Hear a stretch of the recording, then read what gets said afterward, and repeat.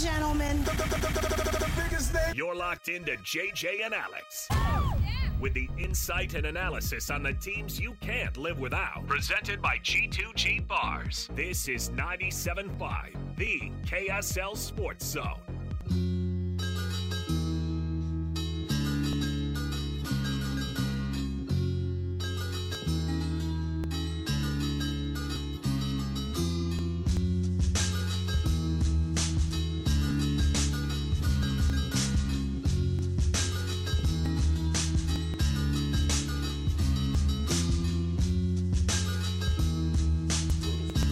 Welcome back. It is JJ and Alex, 97.5 the KSL Sports Zone. Thanks for being with us.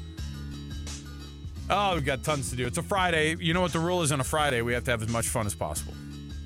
We have to care the least amount possible. I'm already there.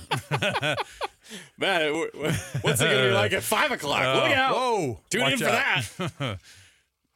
That's why we bring experts on Fridays in particular, just so we can have really somebody lean else on the experts because we're not capable on a Friday. No, come on. Why would I want to? It's a Friday. Matt Brown, he's joining us on the program right now. Matt's joined us on many occasions.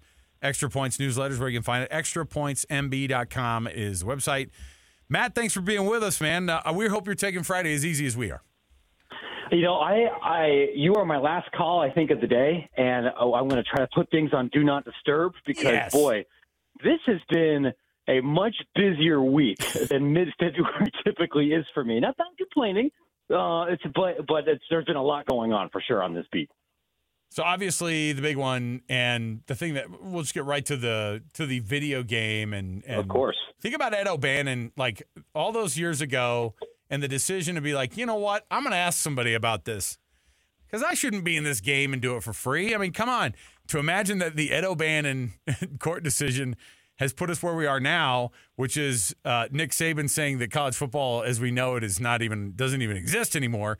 And we're finally getting EA Sports to come back online because they've been able to negotiate with players to figure this out. It's a lot to do across 130-something teams and 80-something guys to try to pay all those dudes so that they can actually get another video game. How do they make it work? Yeah, it is an enormous logistical undertaking. Just to be clear, like what EA has put out this week is they want to offer this group licensing deal to every every eligible FBS football player. There's a handful of little exceptions, and then include 85 of them per team. So that's over 11,000 college athletes.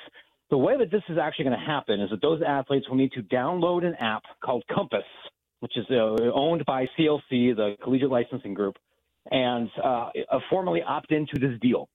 And then once they do that, and they put in their bank information and they sign all the contracts and everything, they'll get a check later in the summer, and they'll get a digital download for the console of their choice for the game right before it's formally released to everybody. Just yesterday, there was a VP for EA Sports who said they've already had 5,000 people sign the contract, which is, that's not quite half, but that's a lot. What I have been hearing is I think many fans underestimate how difficult it's going to be to get a bunch of 20-year-olds to sign literally anything on time. There's going to be a lot of operations personnel and associate athletic directors for external relations and the Dobo equivalent for football following up and just browbeating kids to sign this thing so they don't just get an army of people in May crying that they missed the deadline. There's just going to be a lot to remind people to do this very simple thing to get in the game. Still plenty of those kind of details that need to be worked out, but the great news, Matt, is the game is back.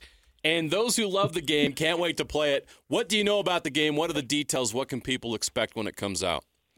Yeah, one of the things that's really just been kind of beaten into my head in every conversation I've had with EA, both on the PR side and with the developers themselves, is that EA badly wants to make a game that is as realistic as possible to what college sports is or college football is right now.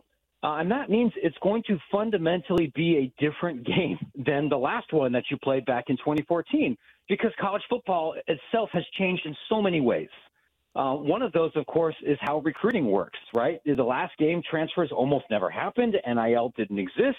There was one national signing day instead of two. There were signing limits that don't exist now. So that system has to be completely rebuilt, and I'm told that it is for this coming game. But EA has also spent a ton of time and a lot of money in trying to get everything about every single FBS program that makes it unique and special so that they can replicate those and depict it in the actual game. So by that, I mean we're talking completely new stadium renderings. Every school is sent in hundreds of photographs from every possible angle of inside and outside the stadium to make sure that's now in all the beautiful PlayStation 5 glory. But then, details like what sound effects do you play on third down? What helmets did you guys wear in the 80s? So we can put that in as an option for people to wear, right? What chants do your student sections do that are not R-rated that we can put in a family game? Right? Because we want to put all of those things in there because the developers want you to think and realize that playing a home game at Utah State and at BYU and at Utah should all feel fundamentally different because there's unique things about all three of those places. And that's what I've been writing about for the last 2 years. Like the level of detail on that front is quite significant. Yeah, I was going to, I think about the different iterations of how, we're going to get this thing fired back up again. And then the false start, it doesn't happen. Oh, no, now we're going to get it going. For 24, you're going to see it. Nope, it doesn't get going. Where is, honestly, $600 a kid, do people look at that and say that's a great deal? Or do they look at that? I know 500 was thrown around there, 600, and then downloading the game. Were there people who are like, no, I want 6,000, man? I have never heard that from an active player. And in fact, what I've heard, personally, and from talking to many athletes, many of them have said, "Dog, I'd pay $600 to be in this game. To me, this is what NIL was all about. This is what I wanted. I'm very happy I have the truck. I'm not going to give the truck back. I wanted the big check, but this is the thing that I wanted as a high schooler, right? You do have many agents and many economists and athlete advocates who are saying this is a terrible deal. And I think there's two bits of misconception about the contract itself that I think would be helpful for everybody to really understand. One of those things here is that, $600 is a lot less than what athletes make from Madden or NBA 2K or even the NHL and baseball games, which are going to sell in comparable numbers, I think, to this college football game.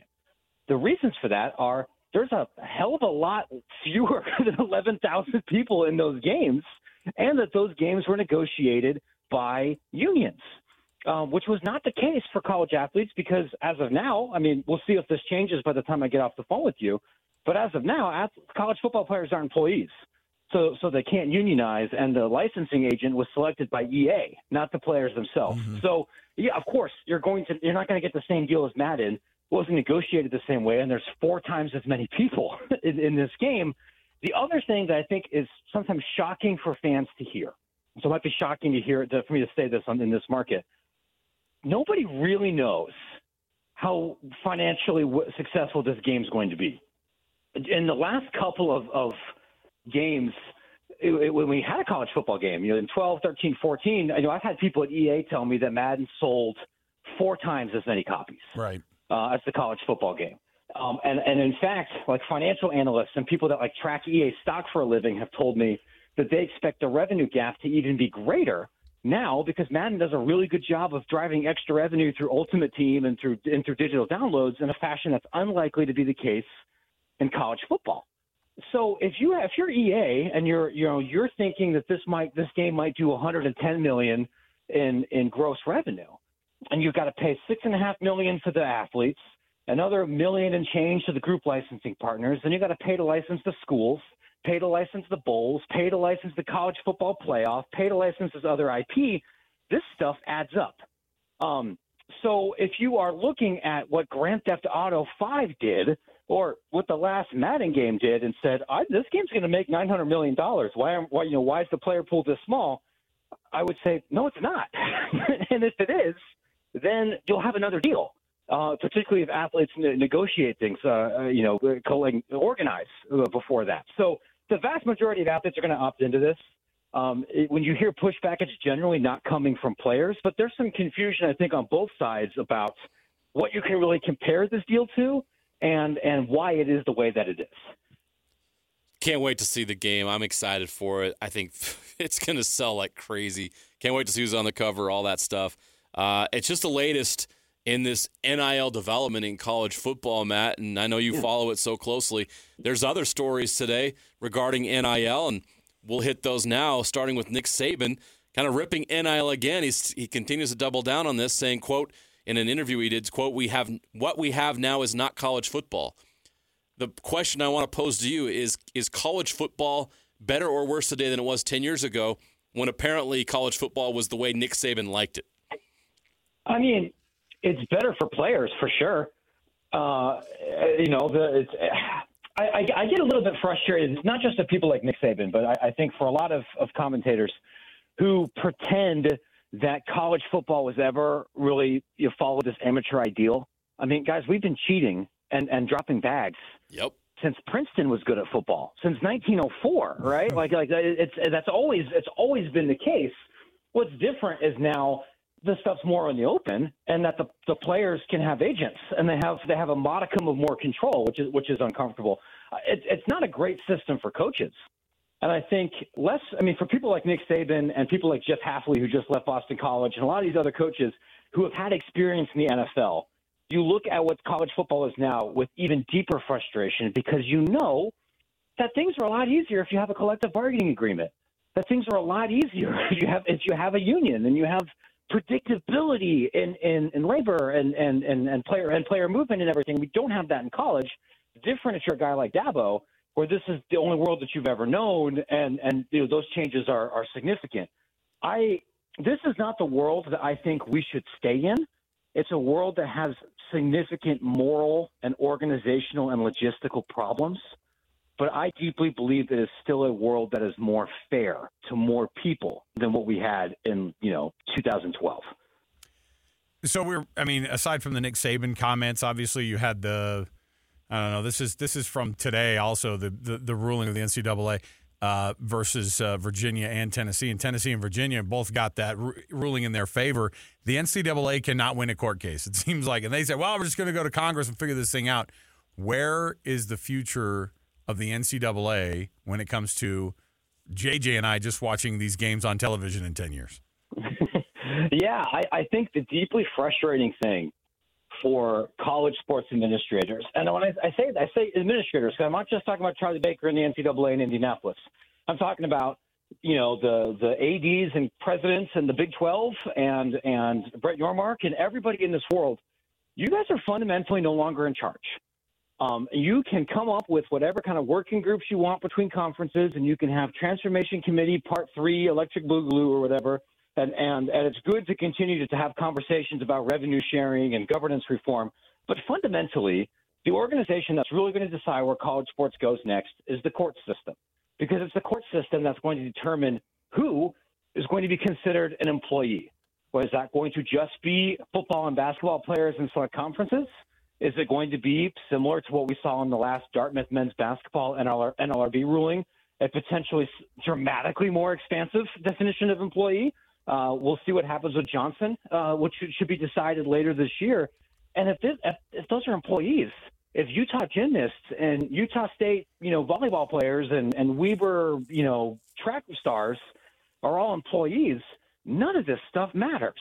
Rip up every media rights contract, rip up the NCAA, rip up the Mountain West Conference and the Big 12, and you're starting completely from scratch.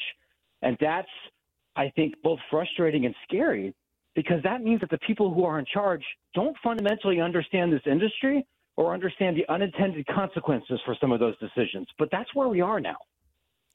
Yeah, Matt, I don't think anyone's going to feel sorry for the NCAA, though, here. And here's the statement they put out today after the ruling. Quote, turning upside-down rules overwhelmingly supported by member schools will aggravate an already chaotic collegiate environment, further diminishing protections for student-athletes from exploitation. I find that rich because the NCAA has been exploiting student-athletes for decades. It doesn't look like this is a big deal. This case is a big deal today, and it doesn't look like the NCAA has any chance of winning a case moving forward. Yeah, it's when it comes to antitrust, probably not. And it's significant, too, because this was filed, I think, in a district that is historically been pretty pro NCAA, right? People can't blame this on, woke Northeastern activist judges. Like, man, you lost in Eastern Tennessee, dude.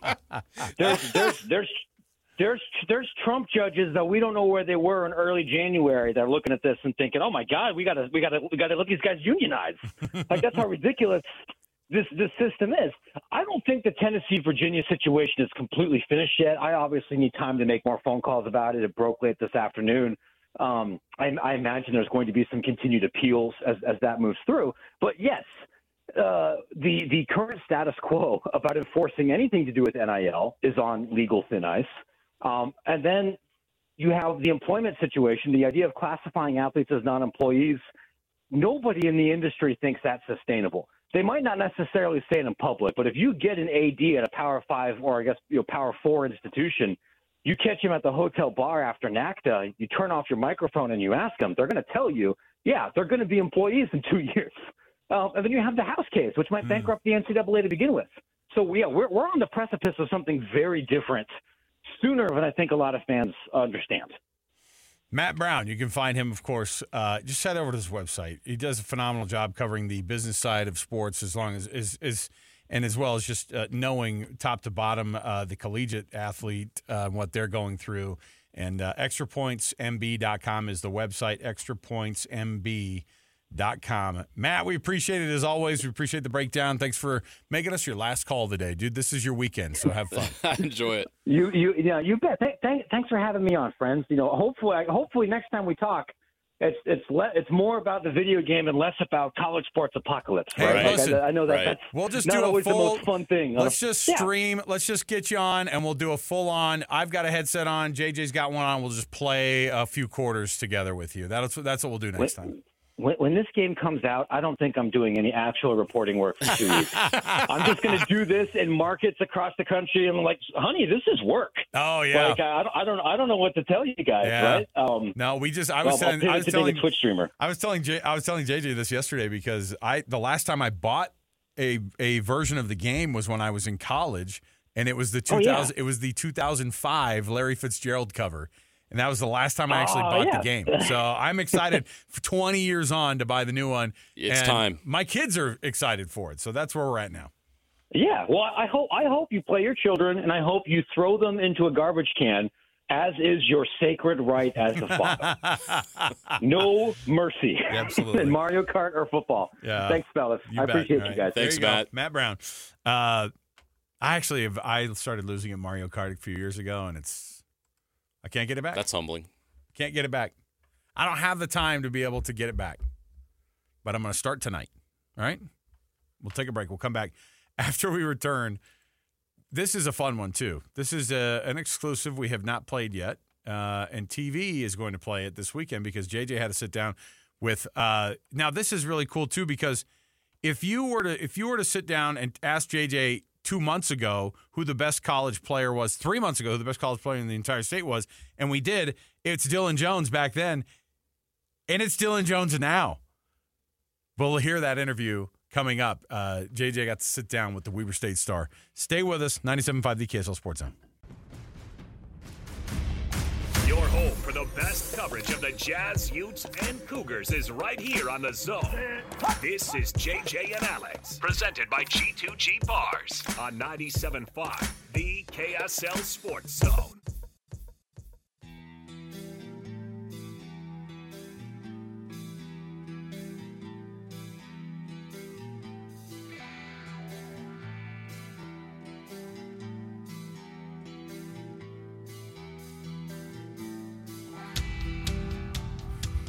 All right, welcome back, everybody. It is 97.5 the KSL Sports Zone. Thanks for being with us on the program. Jeremiah Jensen, Alex Curie. Together, we are JJ and Alex. Thanks for being with us. Pretty cool opportunity this week for you, JJ. This is a story that gets a little bit, I would say, put on the back burner because of all the attention that the big programs in the state have gotten this year because of how good they've ended up being. But the best player in the state of Utah in collegiate basketball is not at Utah State, or BYU. No, he's not. He's at Weber State, and it's Dillon Jones. And if you're questioning that, well, ask the NBA scouts.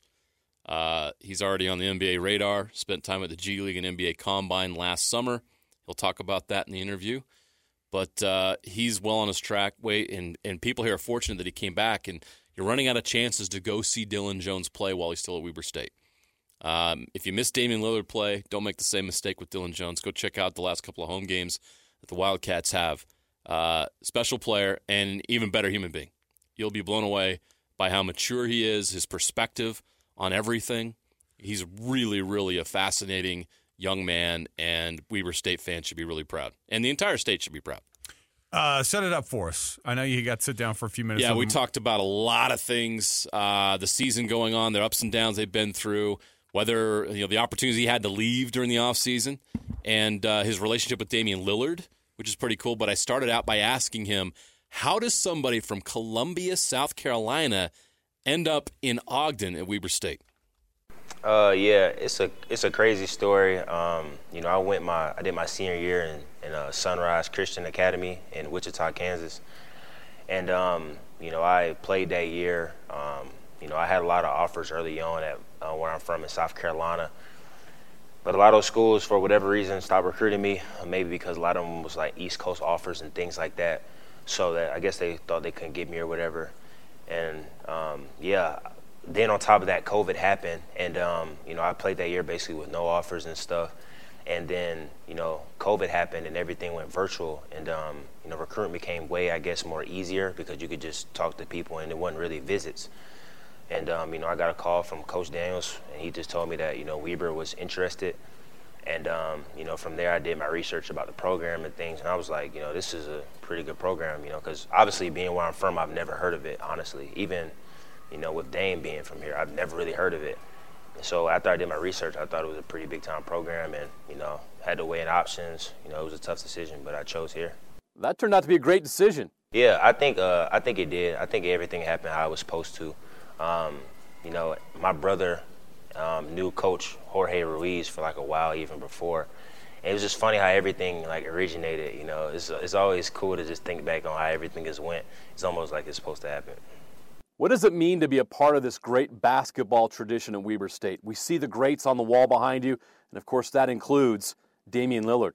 I think it means a lot. I think for somebody like me who has values, I think in the right things, I think it means a lot. I think if I valued other things like, I guess, more fame and fortune and things like that, it wouldn't mean so much. But I think the substance in that is, being at a place where you can always call home, you can always go back to, and always be remembered for not only the things you've done on the court, but also off. So I think it's a big time thing to be a part of the tradition here. Obviously here, there's a long line of guys that have set forth that tradition for me to reach.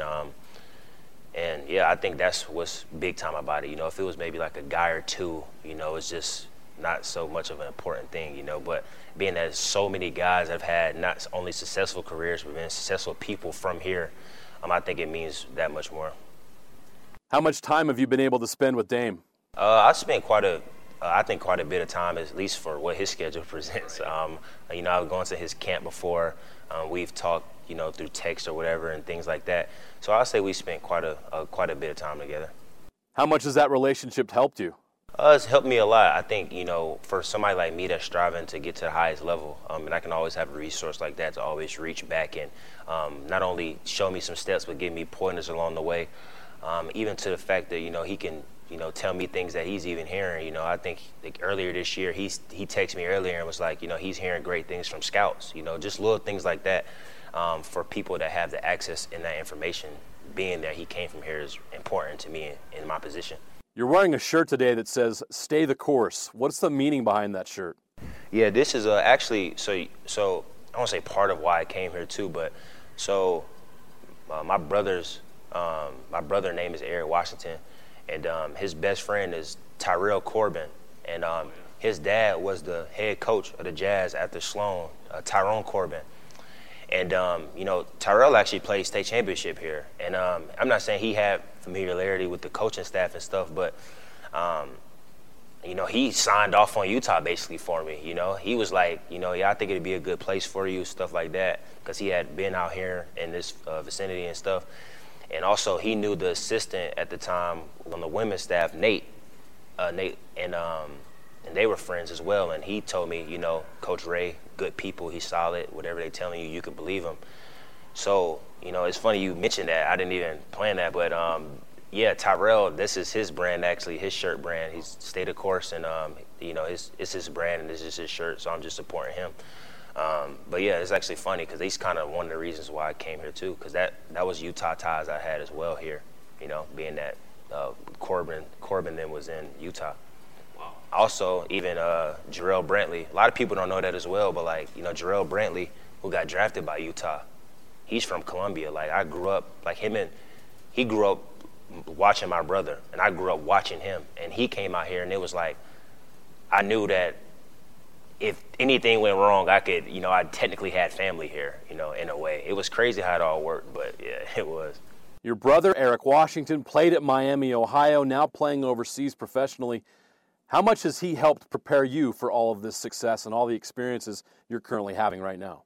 Yeah, it's been, I mean, big time. Like, I can sit up here and say, like, I wouldn't be where I was if it wasn't for him.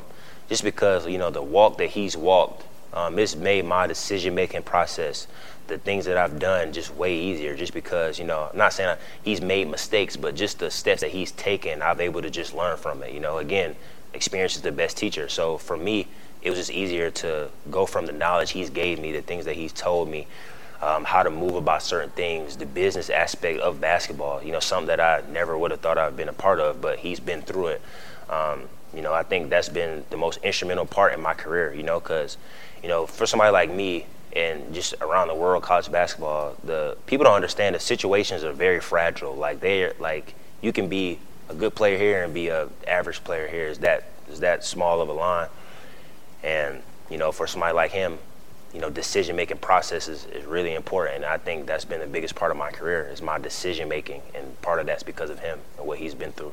Last summer, you had a great experience at the G League and NBA Combines. It put you on the map. NBA scouts and execs were impressed. What impact did that experience have on you? I think the main thing it did for me was it gave me the platform, first of all, to show that I can, you know, play against higher-level competition and players. I think that was the most important thing it did. I think I've always had that belief in myself, but I think for the world, that was important for them to see that I could belong there and not only be a player, but be a good player and, you know, actually impact the game in so many ways. So I think that was the most important thing it did for me. Obviously, I was able to showcase my talents. I was able to, you know, I guess prove to myself that I belong in an atmosphere like that and that I belong ultimately. You know what? You might have been drafted last year, but you decided to return to Weber State for one more year. Why did you make that decision? I think most importantly, I think that when it came down to the process, the decision-making was, I guess, what would I be giving up versus getting? And I didn't think that what I guess was on the table or what could have been possible was worth giving up what I had here. I did firmly believe that with how I came on the scene, that if I go back and put together another year like I confidently know I can, and, you know, God's willing, everything goes how it's supposed to with no injuries and things. But if I just, you know, had that confidence that I could do it again with the attention that I had garnered with people knowing who I was, I thought I could put together an even stronger body of work, show another level of jump and improvement, and which I have done. And I think that was most important. I think people, as it was going, it was so exciting because it was happening so fast. But in those times, you got to kind of be the one that just, you know, kind of looks at things from a bird's eye view and like look down on it and, you know, actually make a real calculated decision. And like you said, it was very possible that I could have, you know, been in wherever now, but I think it was the smartest decision for me. I think it's paid off. It's been a wild ride this season. Great wins, head-scratching losses. You lose 4 or 5 in conference and then run off 6 straight wins. How would you describe this season?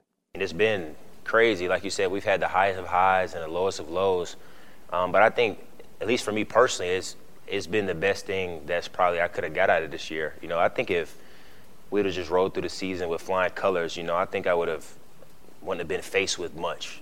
I think for someone that's trying to go where I'm trying to go, there's going to be adversity. There's going to be things like that. And, yeah, I think I'm more proud of how this year went than any other year, because when the chips were down, not only against me, but against my team and everyone here, the coaches, and, going to expectations and things, when the chips were down, we really found a way when no one else thought we really could to, turn our season around and get back on the right track.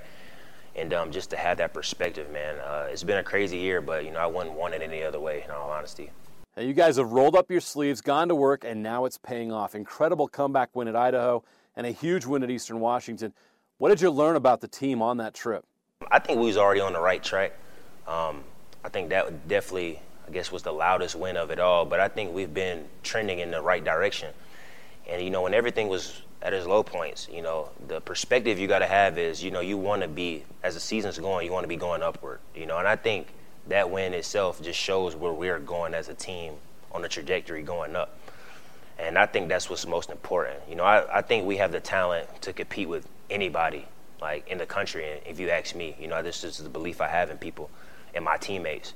But, I just think that that's what it did for us. I think we knew we could win the game. Now, to go out there and do it is a whole other thing. And we had to be men to go in there in that environment with everything they had on the line, and, be up as much as 17. Like, it wasn't easy, but, we got the talent to do it. We got the players to do it. We got the coaching staff to give us the right plan. So, I think it just put us continuing to go on that right pace and trajectory.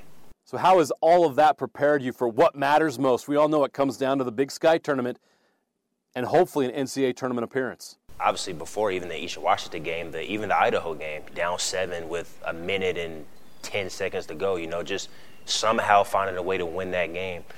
I think it's just more about finding ways to win. I think when it goes to the tournament, you can think this script is how it's supposed to look, but you never know how it will. And I think this year we've shown, even in this little patch we've been through, is like finding ways to win in a multitude of ways, But also, I think most importantly is like finding our identity as a team defensively, setting that tone and presence of us as a team, and that's what's going to win us games. How much have you enjoyed life in Ogden? I've enjoyed it. I think for somebody like me who's not really into the high life, I think it's the perfect city for me. I think everything here kind of moves at, my pace, and I think that's was big time. I think when you got somewhere even like Salt Lake where it's accessible to, if you want to live that life, you can go up there and, have that. But for somewhere like Ogden, man, it's been great. I think the community's been great. I'll go to the neighborhood Smiths and see people and talk to them and things like that. Even as much as having a membership at the Ogden Athletic Club and, being in a sauna and people being like, oh, I was at the game and stuff like that. So the community and everything like that from that perspective has been good. And I couldn't ask for a better city. At least to be here and focus on school and basketball, it's definitely did everything for me that I needed. Your story isn't written yet, but how do you want to be remembered when your time as a Wildcat is done? I want to be remembered as a player that, in an era where social media is big and NIL is such a big thing and whatever, I want to be someone that's been remembered as somebody that no matter anything that I was maybe pressured with from the outside, public, whatever, I kind of stood on what I believed in through the whole time when I came into college, and I didn't waver that at all. When I came in, I said I want to be a part of a program where I can be successful, the team can be successful, and I can have a chance to be a pro. Once those things was presented to me, I didn't go back on that word and was like, oh, well, I'm going to go make this money somewhere else, because that could have been very easy to do. That's what I want to be more remembered as, Obviously, I want to win a championship and things like that. But I think personally as a player, I never, gave up on here. I'm kind of been that type of person in my life, though, just when I'm with you, I'm all in, So I was all in here when I came here. I never wavered from it at all, and I was faced with the biggest temptations of them all, but I decided, to stay here. That's what I said when I came in here, and I never flinched from it at all, no matter what happened. How tempting were some of those offers at big schools in the offseason? I can't imagine what that was like to have to make that kind of a decision. This era, you got, poaching is big. Just the whole business of basketball is turning more into a business. And I just think that, with the things that was coming, it's just very easy for someone that's like, the normal person, I'll say, to just, look at it from that perspective and be like, well, why shouldn't I do that? But I think if you really remember your goals, remember what you really set out to do, remember what you really, you said your plan really was, and you stick to those things, you won't waver from it, But, I'll be lying if I say it wasn't a thing, though. Obviously it is, but I just think it does depends on who you are and what your makeup is, That's just what I've been about. Dillon Jones sitting down with Jeremiah Jensen. You could see that interview in full on KSL Sports Live on Sunday night. You guys going to run it on Sunday? Is that when it's going to be? Saturday at 6 and Sunday at 10:45. You can Saturday 6, 10:45 Saturday. You can see it, and not just hear it. All right. Which is always enjoyable. You've been tooting this guy's horn all year, and it was like everybody's got to see how good this cat is. And when you have a player like him, when you go to the Big Sky championships, and you've got a guy on your team who's better than everybody else maybe in the conference, you have a shot. Yeah. If you have the best player in a 3-game tournament, essentially, you're betting on the team with the best player. And Weber State has the best player. Yeah. Look, Eastern Washington's really good.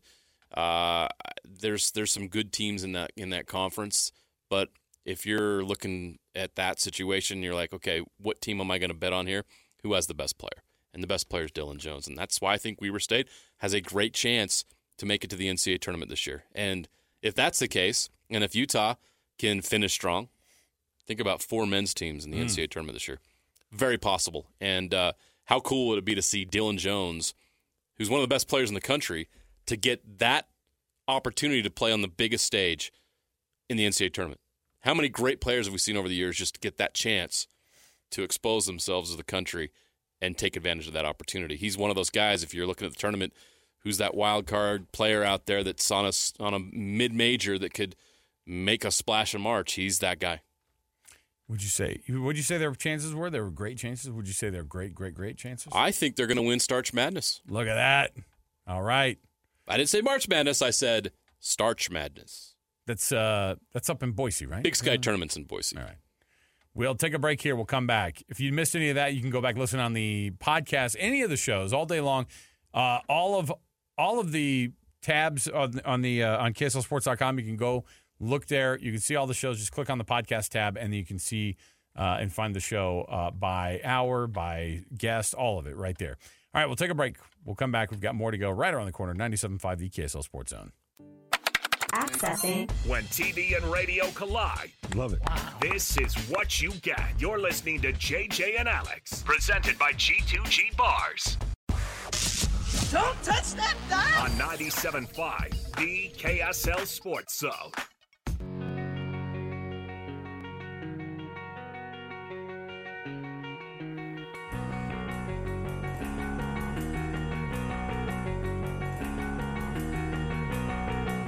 All right, welcome back. It is 97.5 the KSL Sports Zone. Alex Curie, Jeremiah Jensen, JJ and Alex. Let me see here. Is this what? Oh, they're playing the hits. They're showing Rick Pitino right now up on the screen having his we talked about this earlier in the week, but I guess they showed it on Sports Center. And it's a little bit of kind of the worst moments of the week. The Mavericks fan, was it last night? Yeah, it was last night. Calling KD a cuss, a swear, JJ? Yeah, and then asking him if he wants to be on his podcast. Oh, my goodness. That's classic. What classic. A tool. Can I say that on radio? Checking. It's already past. Let's move on. It's already past the dump button stage. We're good. We're good. Okay, now I know. I'm learning a lot of radio things here. I mean, that's probably not. Have you ever said it on TV? Could you imagine? You're all buttoned up on TV. Let me try it out this weekend. You're all buttoned up on TV. Got a guest on. Now, some people would say Rick Pitino is what we call a tool, but what do you think? St. John's head tool, Rick Pitino. So this is a guy who don't have opportunities to go free like that on This is a guy who called out his student athletes this week. Yeah. What did he say they were? They're ungrateful. They are lazy. They aren't working on anything in particular because it took him all year for him to get them to make bounce passes. Isn't that what he said? And then he threw said them under the bus, saying this is just who we had when we got here. Right, and this then is all, I can't do anything about it. I can't change my roster. This is the most unenjoyable year he's ever had. Yeah. In coaching. Even more unenjoyable than the years that you were caught cheating, or the ones where you weren't making $3 million a year. He got caught cheating and he got caught cheating. Oh, I see what you did there. Yeah. The old double. You know what, though? I guess they responded by going out and winning because that's what they did. Yeah. So I guess they weren't too offended. All right. Well, bottom line is, good job, Rick Pitino. He's the kind of guy on a Friday that just makes you go, oof. Yeah. See?